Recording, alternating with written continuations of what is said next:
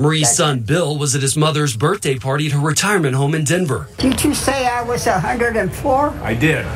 Oh, that's pretty old, isn't it? It is pretty old. Marie was born in the Ludlow mine camp near Trinidad, and she's seen a lot of history. She survived the Ludlow massacre when she was just 3 months old.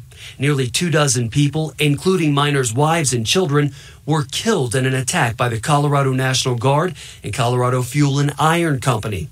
It was all over a worker strike at the camp and pulled Marie's family apart.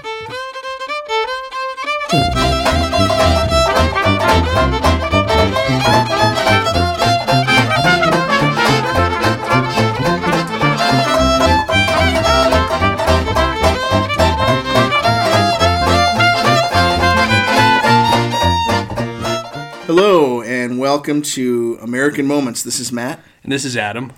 And today we're here to talk to you about, well, what started as... I'm just pissed off. This is one of those episodes, for those of you, podcasting is a great medium because Matt and I aren't very good looking, but what you can't see right now is I'm sitting here in a Che Guevara shirt with a fedora on, just pissed off. Right. Because the guy who voted for Trump. Nope, just kidding. But you knew me in college. I was not Absolutely. a socialist, but this show is turning me into a socialist, and I don't like it. Well, yeah, and I mean, this, and we're kind of keeping you in suspense here what the topic is, but the American Moment is the Ludlow Massacre, but it ended up being more about the coalfield wars and really worker rights, which seems to be a common theme in all of our podcasts. Exactly. Lately. People are going to think we're just downright communists. I know. This one actually came as a recommendation from one of our awesome listeners, Carrie Landon, who happened to be driving down to New Mexico and saw a sign for the Ludlow Monument on the way down there. And I was like, what is this? And I was ashamed to say I had never heard of this. It's amazing. I mean, we're from Colorado. You know I had a year of Colorado history growing up here, and I never knew this was an event that not only was a big event in Colorado history, but also helped affect change for workers' rights across the nation. Yeah, I mean, there's the things like the Triangle shirt fire in New York City that are horrible. Things like that. We didn't know about those. I mean, we've hit the jungle, which is the classic one you hear about workers' rights. Yeah, but this was about for lack of a better term, the event was sparked by the Ludlow Massacre, but it was part of something called the Colorado Coalfield Wars that started in really 1912 and wrapped in 1914. Yep. What was the Colorado Coalfield War? It was a major labor uprising that occurred in, as Adam said, from 1912 to 1914. The high point and the really American moment we're going to be talking about today was the Ludlow Massacre, which happened in 1914. Before we get to that, I think it's important to kind of understand the history of coal mining, specifically in Colorado, we're going to talk about, and why it was so important. So if we go back to the founding of Colorado. So Colorado was a territory that really got its start from mining. Although it wasn't coal mining, it was gold mining, the Pikes Peak Rush. Colorado really traces its European roots, we should say, to 1850 when some prospectors were on their way to California for the California Gold Rush, and they were going through the area that is now known as Colorado, came to the confluence of the South Platte and the Clear Creek River, dipped their pan in the river, like you do, right? And found gold. They found $5 worth of gold, which back then, I don't know how much that's worth, but a heck of a lot. $5 billion. I suppose if you put a pan in a river right now and came out with $5, I'd be excited. I'd be happy. That's good for a Big Mac, I'm for sure it was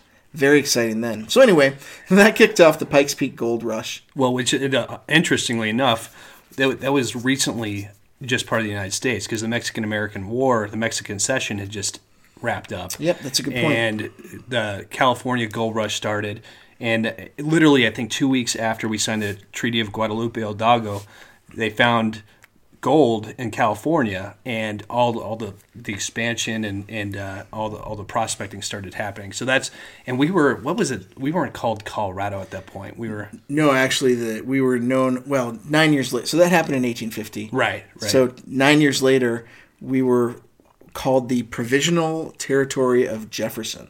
I kind of like that. I know, we could be Jefferson right now instead of Colorado. Yeah. But, at that point, 9 years later, there were lots of gold miners here, and silver miners for that matter.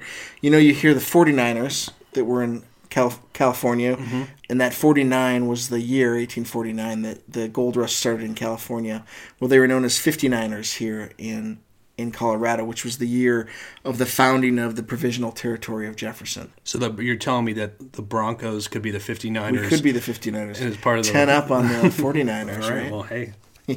Anyway, that name did not stick, as we know, and it officially became the Territory of Colorado in 1861. So during this time, as I mentioned, there was lots of gold and silver mining, but shortly after that, coal mining started to take off here in Colorado. There's a lot of what we call kind of valleys, I guess, on the mountainsides here, where coal is prominent and easy to get to, so it became very attractive for coal miners. Especially coke coal, which is really kind of a side-by-side industrial cohabitation with coal, was the steel industry. So going back to Johnstown a little bit, they had taken the Bessemer process and perfected steel. Well, that was in 1889, where it was at its boom. So right after that, a lot of the good steel companies would have a coal company that would help them produce steel.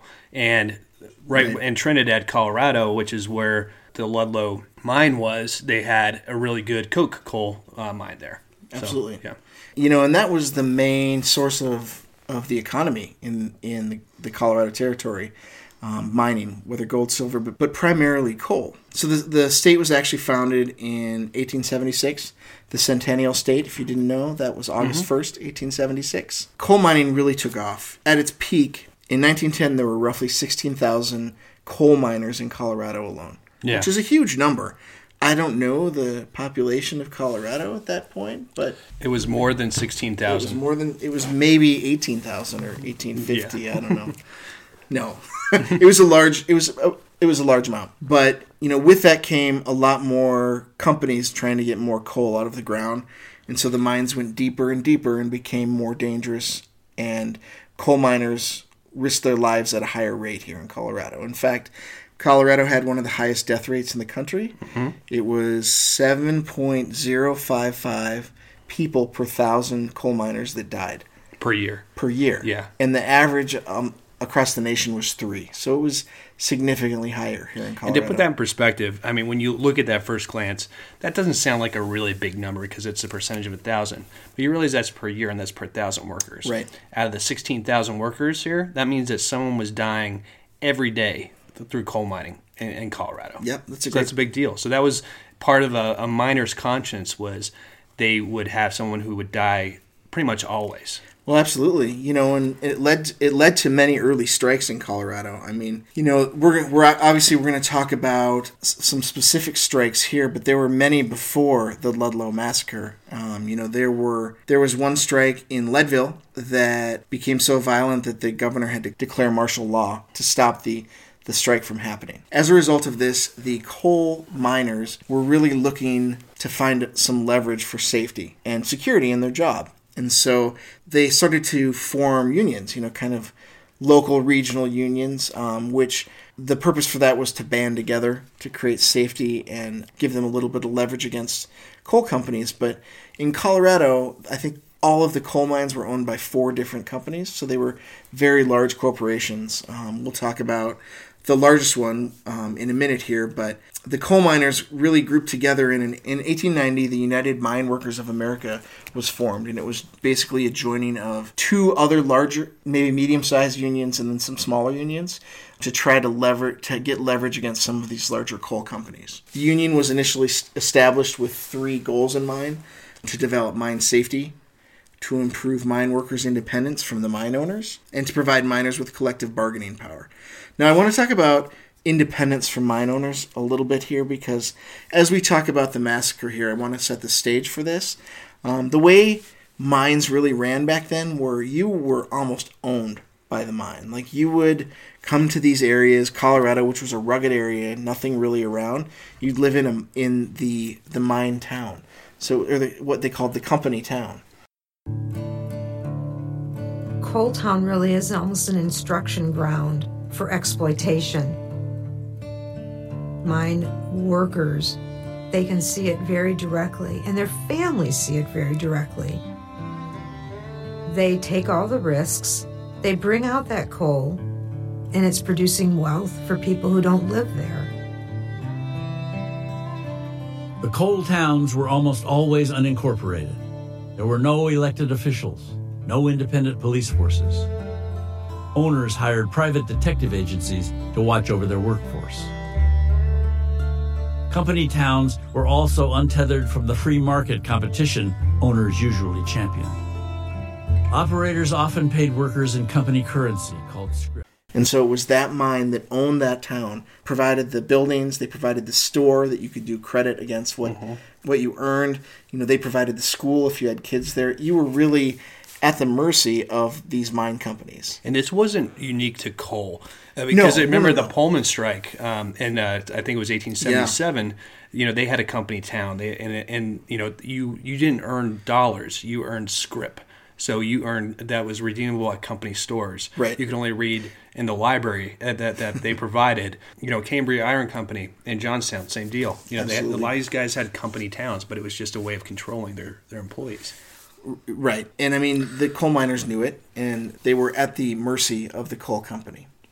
So these unions came together to try to help to give them some leverage. In fact, their preamble, if I can read it to you, was really interesting. It was as follows. We have founded the United Mine Workers of America for the purpose of educating all mine workers in America to realize the necessity of unity of our action and purpose in demanding and securing by lawful means the just fruits of our toil. And so they had 11 points. That was kind of their main founding. And I'm not going to read all 11, but all of them were really focused on safety, limiting work days. You know, that was a big thing, limiting work days to 8 hours, and also ending child labor. Mm-hmm. You know, little kids can get into those tiny tunnels in mines. Yeah. It's crazy. Well, I mean, women worked all the time.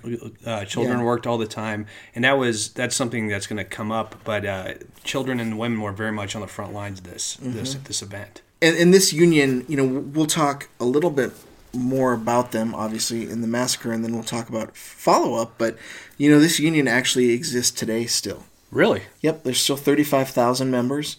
They're coal miners, which is really limited to West Virginia, and then open coal mines in Wyoming. Okay. Wow, I did not know that. Yeah. So, these mines did not, I mean, they had their enemies, and you've heard about the robber barons, and anyone who knows anything about big business and antitrust wars knows the name Rockefeller for Standard Oil. Yep. John D. Rockefeller, king of Standard Oil. Vilified as a ruthless predator, as evil incarnate, he had created an industrial empire and a personal fortune on a scale the world had never known. In the drama of the Rockefellers, John D. Jr. was cast in an almost impossible role. In his quest for redemption and respectability, John D. Jr. would push his family to the pinnacle of American power. One of his sons would reach for the highest.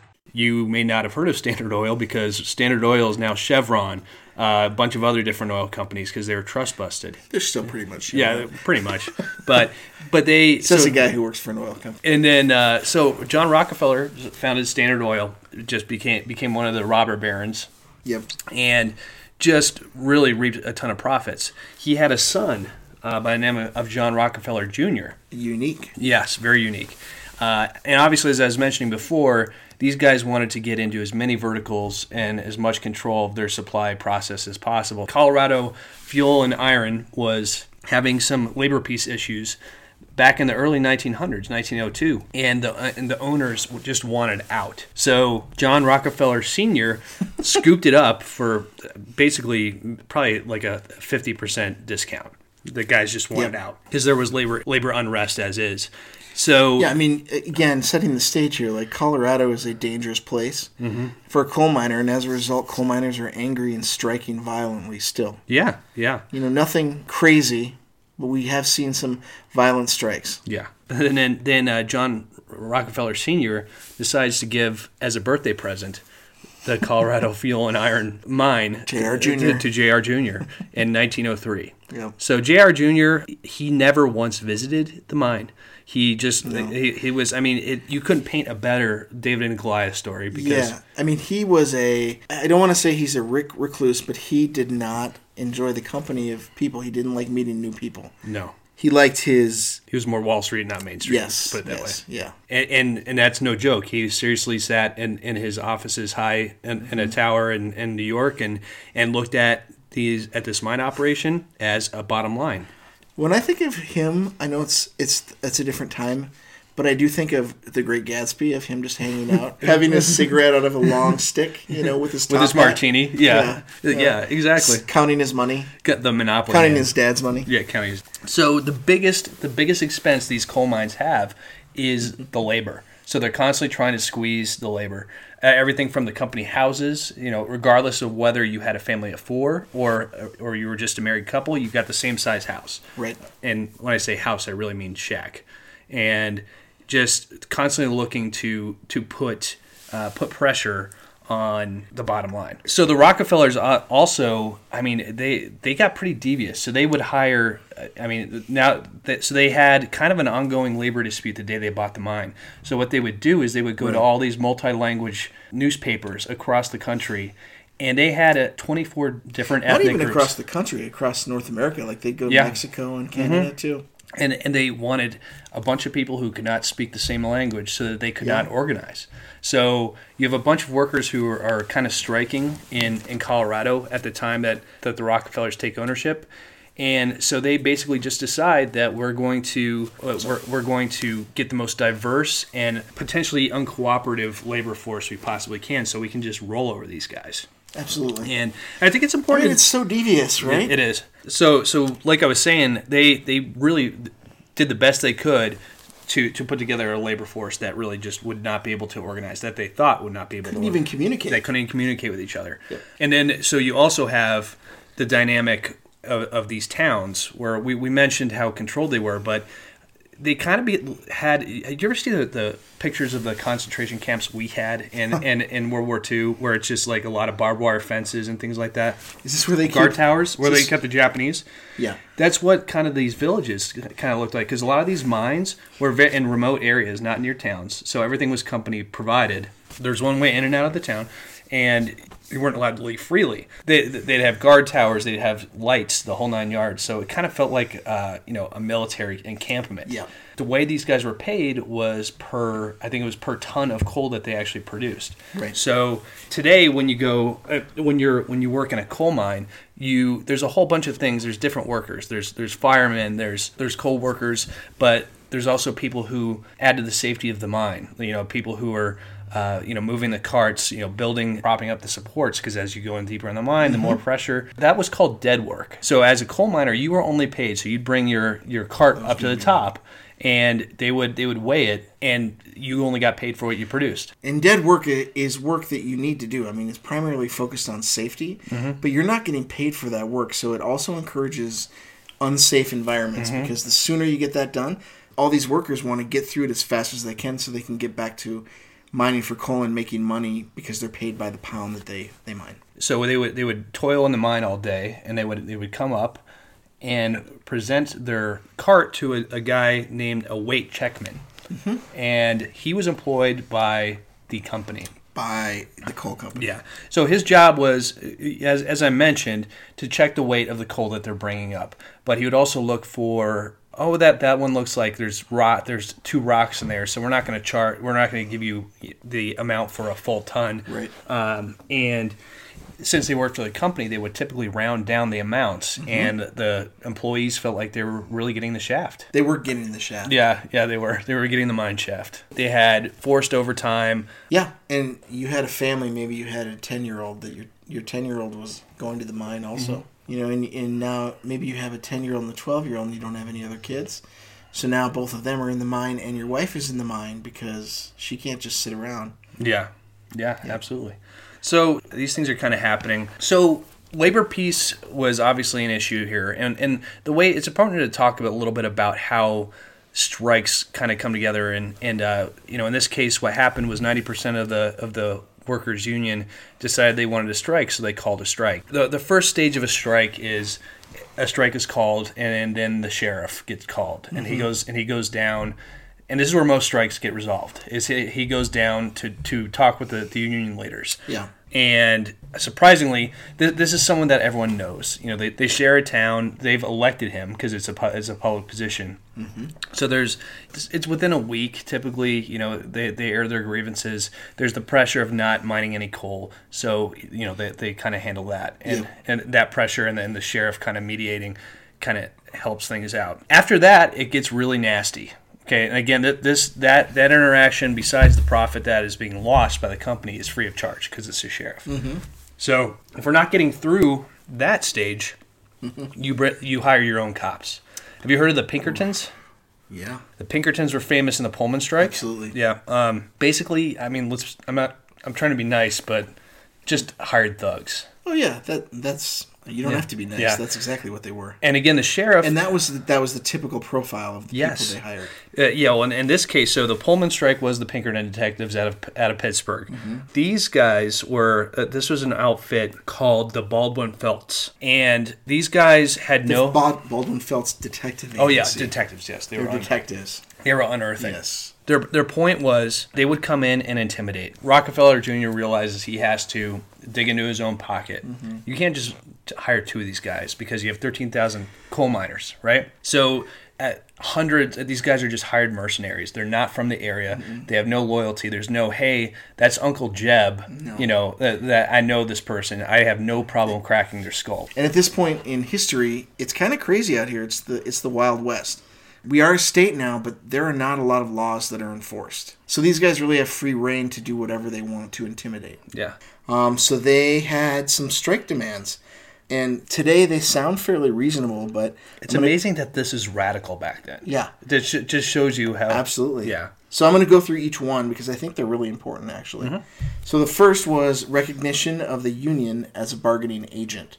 So basically meaning that the company recognizes the union as a representation of the workers. And what was happening a lot was the workers would organize, but there was no workers' rights at this point like there was in the 1930s where the workers had the right to organize. Companies could just ignore the union. And I mean, if you've listened to our other podcasts, and if you haven't, you should listen. The Jungle, that happened after this. So yeah. Yeah. Which we talk about workers' rights there too. My communist friend Adam talks about worker rights. The second demand of the strike was changing the compensation rate for coal. So basically, instead of getting paid out at 2,200 pounds, you get paid out at 2,000 pounds. So it's whenever you get that. It's a 10% pay bump. Adam, you mentioned this briefly, but this basically brings the level down to when you start to make extra money. And that level at 2,200 was really unattainable. So this gives them that chance. If they work hard and they get 2,200, they get bonus money. The third demand was the enforcement of an 8-hour workday. Now, this did not exist in America at the time, and especially this class of worker didn't really have these rights. Like you had mentioned previously, they were working long 15, 18, 20-hour shifts. So that was the third demand. The fourth demand was payment for dead work. So we talked about this, but this is anything that is not directly mining. So that includes laying track, handling impurities, timbering, putting up safety arches, supports, things like that. The timber supports, yeah. So the fourth is the weight checkman, which again Adam talked about, but those are the people that weigh the coal at the end of the day, would be elected by the worker. And they were doing that in order to keep the company weightmen honest. So I think the company probably still had theirs, but then there was a union-elected person. Yeah. Next was the right to use any store and to choose their boarding house and doctors. So not forcing them to live in the company housing, not forcing them to use the company store, not forcing them to see the company doctor. And this is radical because you're basically saying we want to be paid in U.S. dollars. Yes. We don't want to be paid in company script. Right. And we want to... That's a fair point. Well, they had the company doctor, and again, kind of like the company weighman, if they wanted some sort of compensation for a work-related injury, the doctor would say, nah, that's not a work-related injury. Right. And then the last piece was really strict enforcement of the Colorado laws. So that's around mine safety rules and really anything else to protect the worker that the state had established. So, I said before it was kind of lawless out in the state there, but we were a state, and so we did have some laws. They just weren't enforced. A lot of historians look at this as kind of a middle finger to the company, because it was, everyone knew that the laws were there, but this was basically saying you are blatantly disregarding the laws.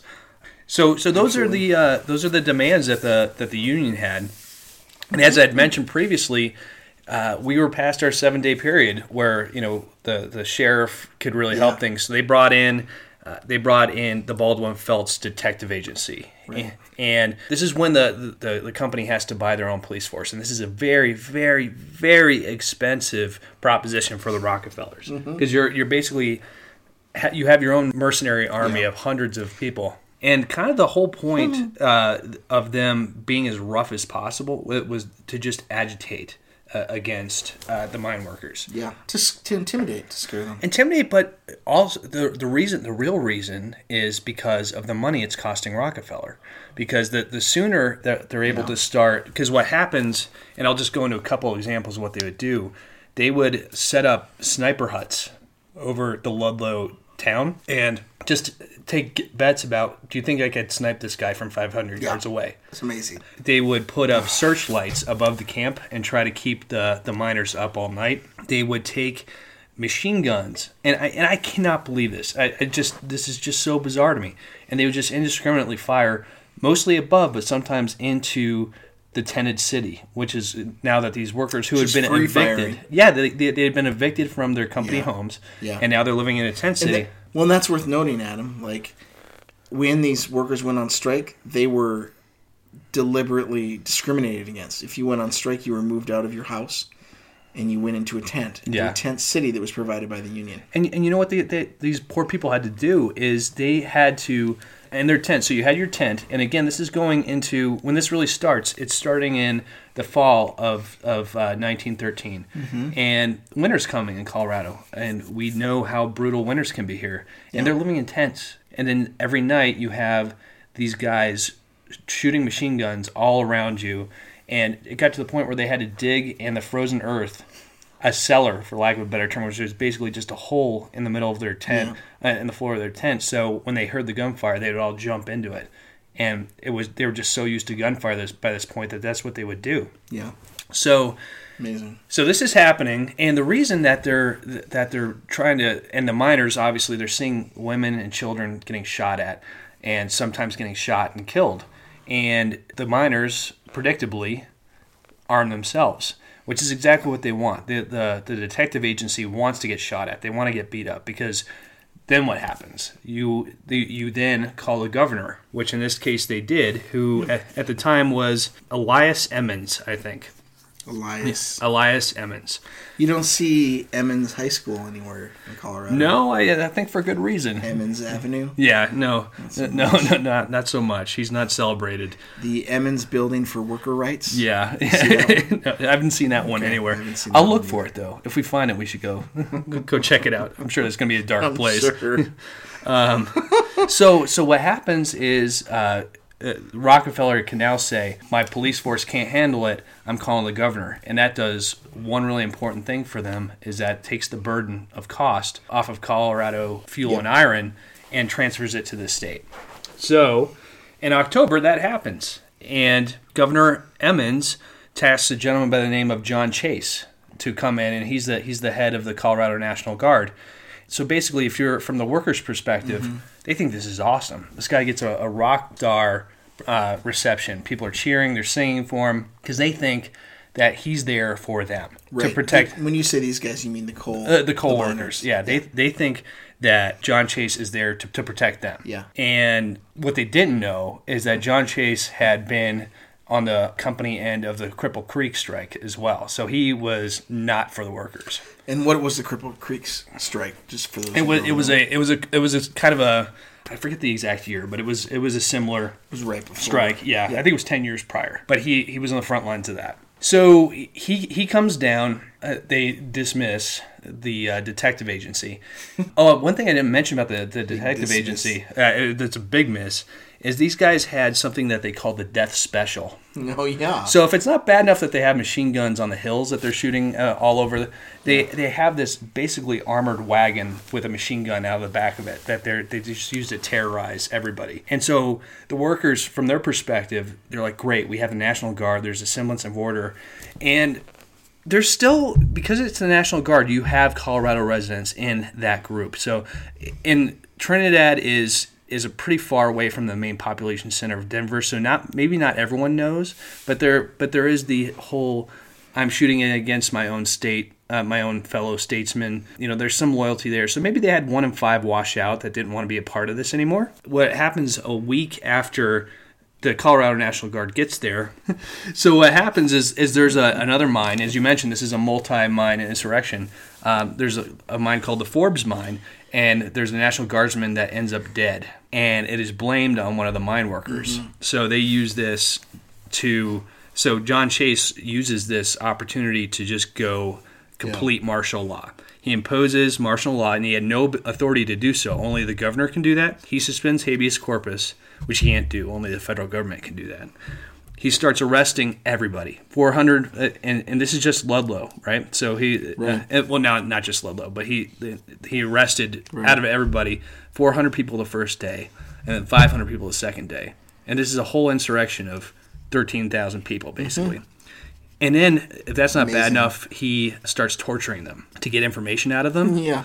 I mean, this is crazy. This is like medieval. It is medieval. And this is why I cannot believe I've never heard of this before. Me either. It's Maybe amazing. This is why we haven't heard of it. Yeah. Is because it's so dark. So, have you ever heard of Mother Jones? Mm-mm. Do you know who she is? No. So she was she was a labor activist from Cork, Ireland. Okay. Fascinating lady. She deserves her own podcast, I think. But she was a labor rights activist, and she had lost her business in the Chicago fire, lost her entire family to yellow fever. But when she was at her darkest, she got taken in by the Knights of Labor and started working with them and started becoming just a big advocate. And so one thing that the mine workers did really well that the Rockefellers didn't is they realized that we need to win the public relations fight here.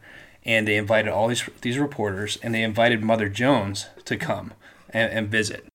And I long to see the day when Labour will have the destinies of the nation in her own hands, and that she will stand a united force and show the world what the workers can do. Smart. Yeah. So she came down, took the train from Denver down to Trinidad, and she shows up at camp, and Chase shows up and says, "You're under arrest. I'm going to send you on the next train back to Denver, and you're never allowed to come back." And he called her, and later, or I think at the time, the most dangerous woman in America. And big shocker, she came back. She basically gave him, both barrels and said, "You're not going to tell me what to do." So you're not going to tell me what to do.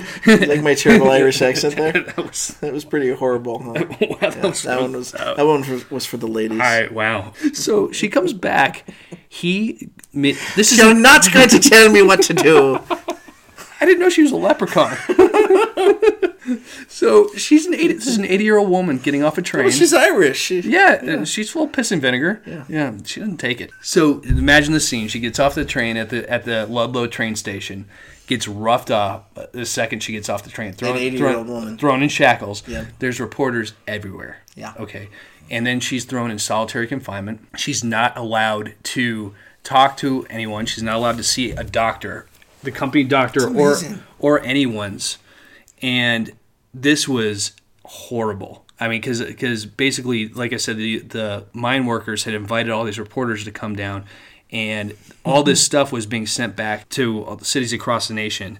And 10,000 demonstrators came from everywhere. I mean, not everywhere, but as far, because travel wasn't as easy back then as it is today. Albuquerque, New Mexico, Dallas, Texas. 10,000 people came right out in front of Chase's barracks and basically said, let her go, let her go, let her go. and it just turned into a PR debacle for the Rockefellers. Oh yeah, but just a note on Mother Jones was once denounced on the floor of the U.S. Senate as the grandmother of all agitators.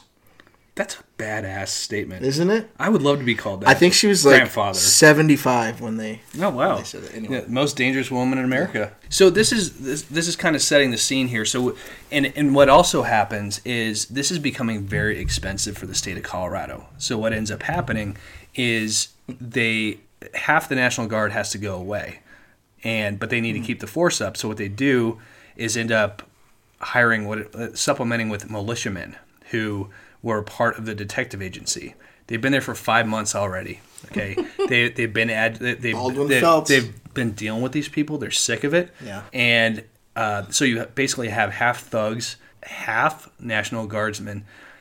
Everyone's been there for 5 months. Everyone's pissed off. I mean, they probably thought it was a week, and now it's 5 months later. Yeah, so. yeah. And I'm sure the Rockefellers too. At this point, I don't know the Rockefellers personally. That surprises me. But I would assume they're pretty upset and just want an end to this. Yeah, absolutely. Mm-hmm. I mean, they could have just given him a 8-hour workday and called it a day. But I guess we'll do this a hard way, right? Yeah. Jared Jr. is having his martini and top hat. So things really come to a head. Now we're into April 1914. Right. And there was Orthodox Easter happened, and they were celebrating it the day before on the 19th. And so they had the day before the massacre. The day before the massacre, and you could tell that they had a baseball game between the guards and the workers, and it was all fine. Everyone was dressed in their best clothes. They were feasting, and during the game between the two teams, I guess the miners won the game, and the guards told them, "Well, you have your fun today because we're going to have ours tomorrow." Huh. So there was a feeling in the air that kind of.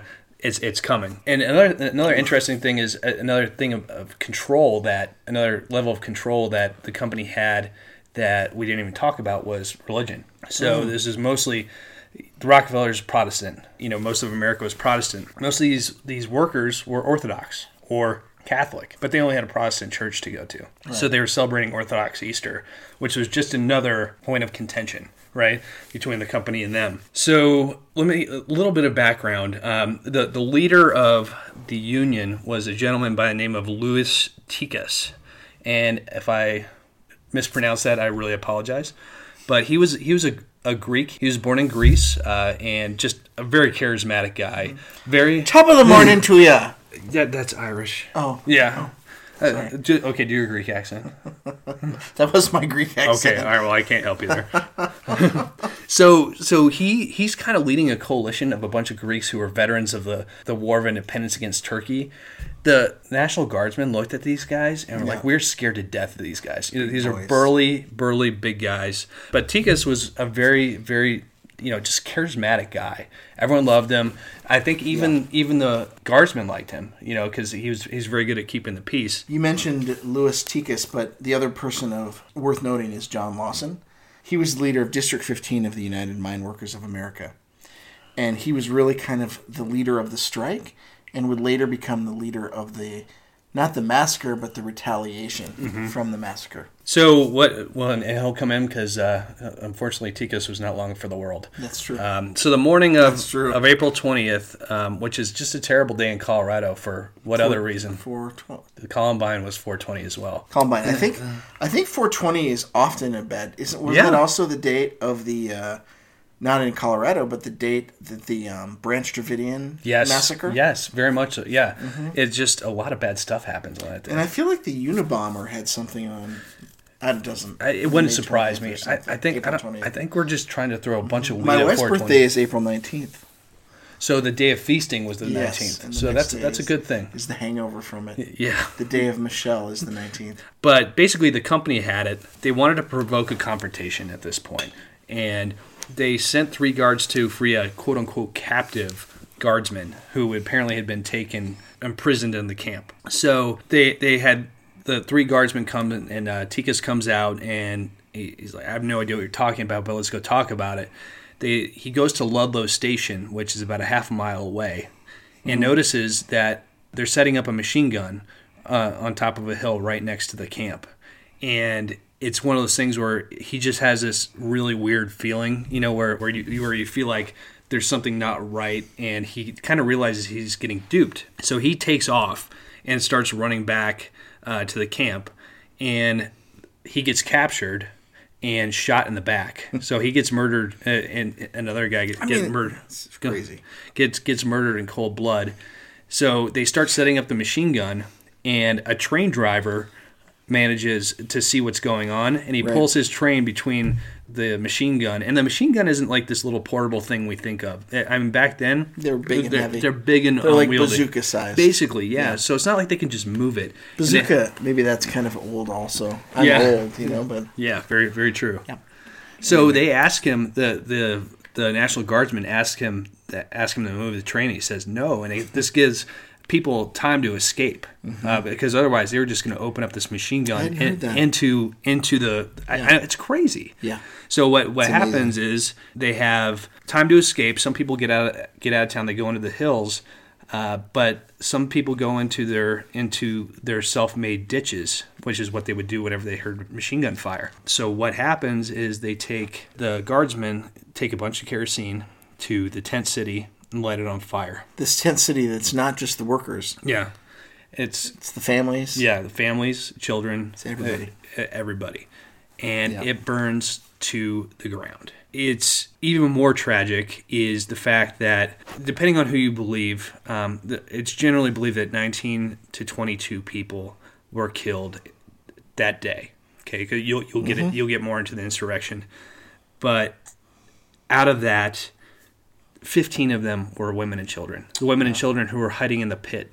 And you hear that was but innocent children that suffocated, and wives that suffocated, and and they basically were burned alive. Yep. And then you can look at pictures online, and it's so chilling. There's nothing left, absolutely nothing left.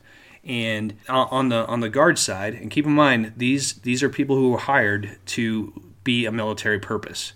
So they were hired to be soldiers. Right. 3 guardsmen died, and 1 militiaman who was one of the detectives who was basically being employed by the National Guard, getting 2 paychecks. Right. They lost 4 men. So it's the perfect storm, and this is why I'm so surprised we've never heard anything about this, because there's so much media on site at the time, and this got out fast, really fast, and the nation was absolutely outraged. So this was horrible, right? It was a massacre. I mean, it really was.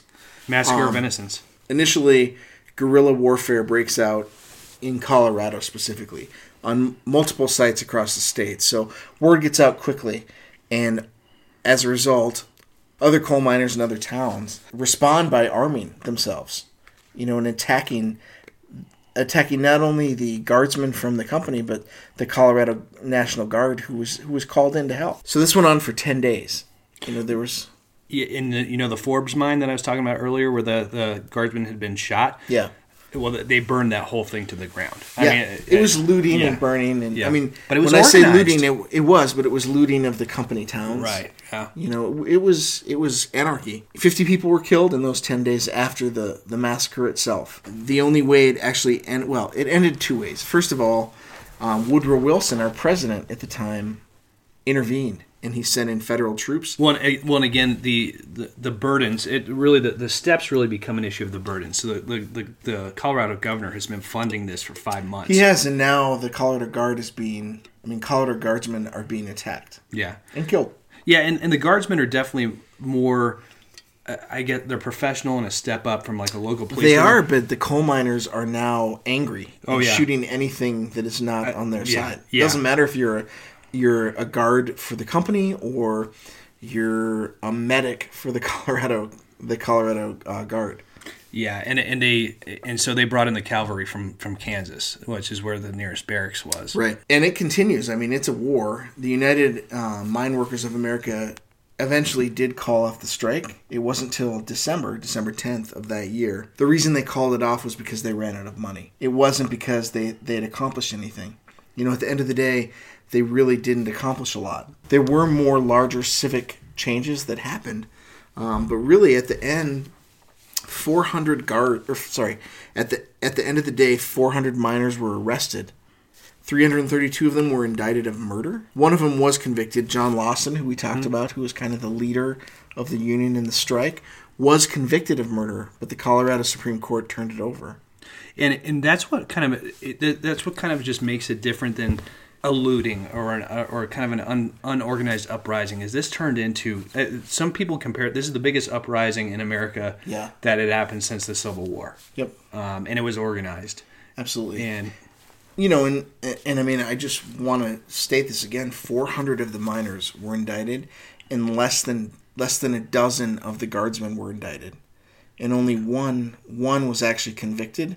And he was convicted in a military court, and he was basically lightly reprimanded, and that was it. And then, as far as casualties and losses go, I mean, it's a wide range, but up to 200 people lost their lives. Yeah, that's the number I generally hear. That includes the days after, not just the the Colorado Cold Wars. Yeah, the Colorado Cold Wars. So, at the end of the day, the mining companies did not accept the terms of the union. They didn't recognize the union, but the event became such a media frenzy that it really did change. It really did change some labor laws. Initially, Mother Jones, who Adam talked about previously, the treatment of Mother Jones, the roughing up of her, was something that was broadcast all over the nation. Obviously, they didn't have television then, but it was in all the newspapers. And so, as a result, John Jr. and John Rockefeller met with Mother Jones to talk about what happened and how they can make things better. And that meeting actually led to J.R. Jr. heading out to Colorado and meeting some of the people that work at his mine for the first time. And I was so cynical when I heard about this. And part of it is deservedly cynical, because what they did is they hired a PR firm afterwards to try to get themselves back in the good graces of the population. Yep. But I really got the sense that J.R. Jr., I think... I think he was just clueless, but... I think he was clueless. I think his dad was downright evil. I agree. Yeah, but I got the feeling that J.R. Jr., in his public statements afterwards... Yeah. I felt like this really rattled his cage and changed his worldview a little bit. It could be. And again, there's not as much source material on this one as we've had in previous episodes, but I really got the feeling that this really did change him somewhat. It's interesting. Like, this is a terrible analogy. It's a dorky analogy. You go with it's an aged analogy, right? Mm-hmm. It'll show my age. But one of my favorite movies, Braveheart. I think of John Rockefeller as the king. What was it, Edward II or something? And his bumbling son, the one Longshanks. Edward Longshanks was John Rockefeller, and his bumbling son who liked to play the flute, and his wife was sleeping with Braveheart.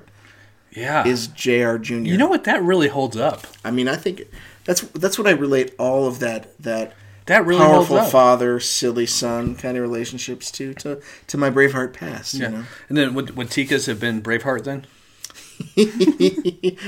Yes, there you go. All right. He was the sacrificial lamb. Yeah, not to make light of it. I mean, we like to joke around, but this one really kind of hit in the gut big time. It was. I mean, I'm amazed that I did not hear about it growing up too. Yeah. But anyway, so J.R. Jr., whether it affected him or not, he did come finally and meet the coal miners and show a little bit of recognition of their importance and also acknowledging them as his employee. Mm-hmm. Now, the other thing I should mention is after this, J.R. Jr., he did meet with someone named W.L. Mackenzie King, who was a labor relations expert at the time, and they actually came up with a bunch of changes that they wanted to enact. They proposed, and the union accepted at their mines. A couple of those things were paved roads into and out of the mine. This was an interesting one, in creating a recreational facility in the company town, so people had something to escape to. Representation on safety and working condition committees within the company, which was huge. They also prohibited discrimination against people in the union, so we talked about that. If you striked and you were in the union, before this you could get kicked out of your home, kicked out of your job. This led to 8-hour workday legislation and also limitations on child workers. it's funny because all these factory strikes and the Pullman strike and all these famous strikes that I've seen it said, and I don't know, I'm not a labor relations expert, but you are now. No, I'm just a communist, comrade. Yeah. No, it's been said that this event had the single most influence on creating those two things, the child labor. Agreed. Yeah. And I find this so interesting, just tying it to what we've done before, because when we started the Jungle, we really thought we were going to be end up focusing on that, 8-hour workday, worker rights and child labor laws, and we ended up realizing that the Jungle was more around food safety. Yeah. And this one really was more. This one really drove those worker right laws more than the Jungle. Yeah, absolutely. Yeah. Yeah, so if you like your weekends and your 8-hour work days, you can thank the Ludlow miners. Absolutely. Yeah. I want to say one thing, just a random thing here. We talk about the Rockefellers owning these mines, and really these mines kind of destroyed the environment a little bit back then. Back then? Well, what about the Los Animas 3 years ago? Absolutely. River turned blue. But I'm focusing... the river turned yellow. The river was blue. That water's so blue. What's wrong with it? No, damnation. The Rockefellers themselves were involved in a lot of this, and not just this, but other industrial things that are not good for the environment. If anybody has been to St. John, that was actually St. John. The island is an American territory, and 2/3 of the island is national park. 2/3 of the island is national park. Why is this starting to sound like Rocky Flats? Nelson Rockefeller, a relative of John Rockefeller, had a vacation home on St. John. Nelson Rockefeller, one of his descendants, was actually a big environmentalist. So when he died, not only did he give his lodge to the country of St. John, which is part of the U.S. Virgin Islands, but they owned 2/3 of the land, and the agreement was he would give it to the U.S. Virgin Islands if they created a national park in 2/3 of the island. That's awesome. So it's just we bag on the Rockefellers here, but people live and learn and change. And they were not the only ones either. No, they weren't. They were opportunists, and that's You got to grade. You definitely do, in all seriousness, have to grade them on a curve, right? And whatever. I think the important thing is just being grateful for the environment that we work in today compared to what these people had to deal with back then is just amazing. It is. And you can argue about the need for a union state or not, and that's a different, I feel like kind of a different discussion. But back then it's just amazing at how far we've come from where we were at that point. Have you been down to the Ludlow site? We're going to go soon. Yeah, nice. I think we need to go. So it actually got defaced in 2005, I think. So it's a ghost town now, but they have a monument there. Yeah, right? yeah, and then a small monument, and it got vandalized, and then they had to rebuild it. Wow. Yeah, I mean, who does that? Anyway, it's worth checking out. For those of you who do not know Colorado geography, Ludlow is near the town of Trinidad, which is about as close to New Mexico as you can get without being in New Mexico. In Colorado, so a lot of wide open spaces. So if you happen to be going that way, it's definitely worth checking out. Absolutely. Again, thanks to Carrie for the great recommendation, Carrie. And check out her podcast. She actually just started out one called Dame. It's about key moments in women's history. Yeah, the amount of research that these two have done is pretty amazing. I think they're going to be pissed that we are talking about Mother Jones and kind of stealing their fire. Yeah. But well, I'm sure they'll do one. Yeah. On Mother Jones in the future. Yeah. I think the first one they did was the birth control pill. Oh. Yeah, very good. I didn't know there was so much behind that, but it was really interesting. So, but anyway, if you want to help us out, as always, go on Google Play or iTunes and give us a 5-star rating. Tell your friends to download. If you write us a review, Matt will come serve you breakfast in bed and give or I won't if you'd rather me not. or he'll just give you an Instapot. And this was sponsored by Standard Oil. Well, thanks for listening, everyone. I really appreciate it. Thanks so much, guys. It was early springtime and the strike was on. It drove us miners out of doors, out from the houses that the company owned. We moved into tents up at old Ludlow. I was worried bad about my children, soldiers guarding the railroad bridge. Every once in a while a bullet would fly, kick up gravel under my feet. We were so afraid you'd kill our children, dug us a cave that was 7 foot deep, carried our young ones and a pregnant woman down inside the cave to sleep.